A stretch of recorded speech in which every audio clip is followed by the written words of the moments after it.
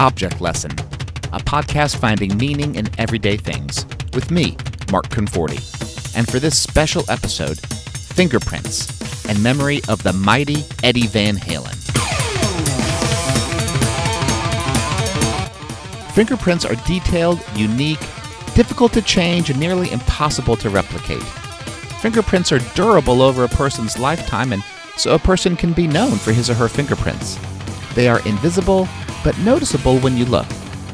Eddie Van Halen's guitar playing has often been imitated, but never duplicated. Musicians and music journalists alike will continue to write and speak on Eddie Van Halen's playing, technique, and gear for a long time. I want to speak for just a moment about his impact on undoubtedly a countless number of people, including me. Yes, the first 6 Van Halen albums have literally never left my playlist. Other music has come and gone, but I always go to Van Halen to feel young and have fun. Literally every single person who picked up a guitar after 1978 was inspired somehow by Eddie Van Halen, either directly or channeled through another guitar player. Name another artist in this era with such a widespread influence, whose fingerprints are everywhere. There have been comedians who reject Jerry Seinfeld's approach, basketball players who don't want to play like Michael Jordan. Eddie's fingerprints are everywhere, on rock and roll music, the guitar world, even popular culture. Unique, invisible, noticeable when you look. The king of 10 fingers and 6 strings. That's the way David Lee Roth would announce Eddie in concert after those legendary guitar solos. A handful of well-known guitarists have figured out how to play those songs note for note. Every time, however, it's a dull facsimile. The feel, the tone, it's uniquely Eddie. It has to do with his fingerprints that make what's called the brown sound. So, let's get to the music. Eddie's fingerprints are famous in his two-handed tapping technique. From the 1978 debut album, here is the song that started out as a concert warm-up, but became the track that marveled every first-time listener. Here is Eruption.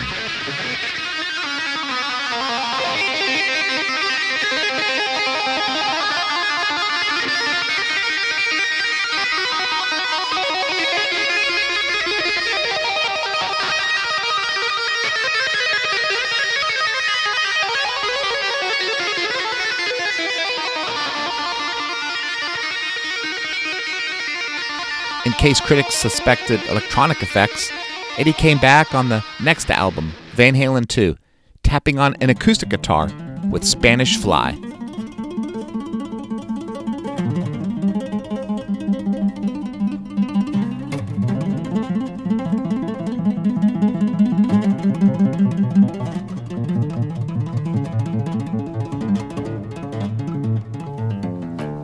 You can find Eddie's fingerprints when virtually any other guitarist attempts to shred. One of my favorite straight-ahead, lightning-fast shredding solos is off the debut album. Here's the solo from On Fire.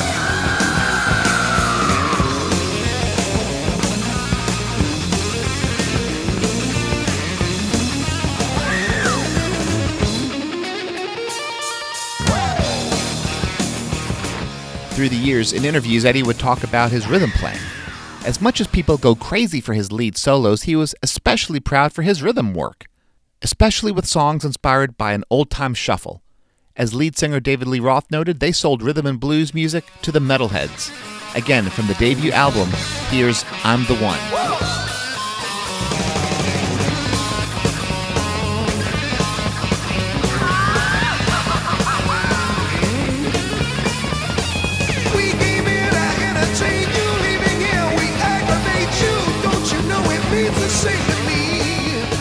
Eddie's fingerprints are not only on the guitar strings and the fretboard, but also the keyboard.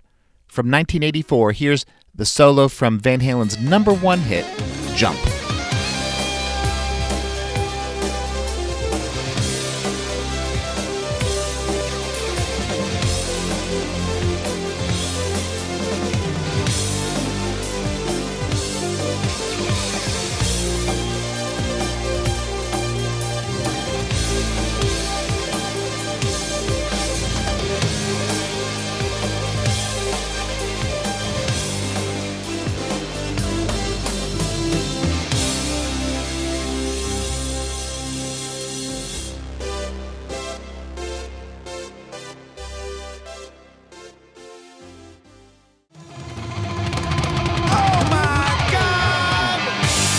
oh my God is right.